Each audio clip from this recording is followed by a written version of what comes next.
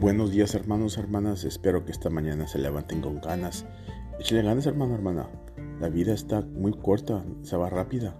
Échale ganas. Que Dios te bendiga, que tengas un día tremendo. Si necesitas, aquí estamos para la oración. Si necesitas algo, que Dios te bendiga, que sigas adelante. Pide al Señor lo que necesites.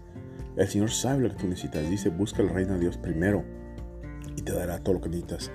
Para que te animes, Salmos 32, verso 8 dice así: el Señor te guiará por el mejor camino que hay en tu vida, y te aconsejará y te cuidará. Amén.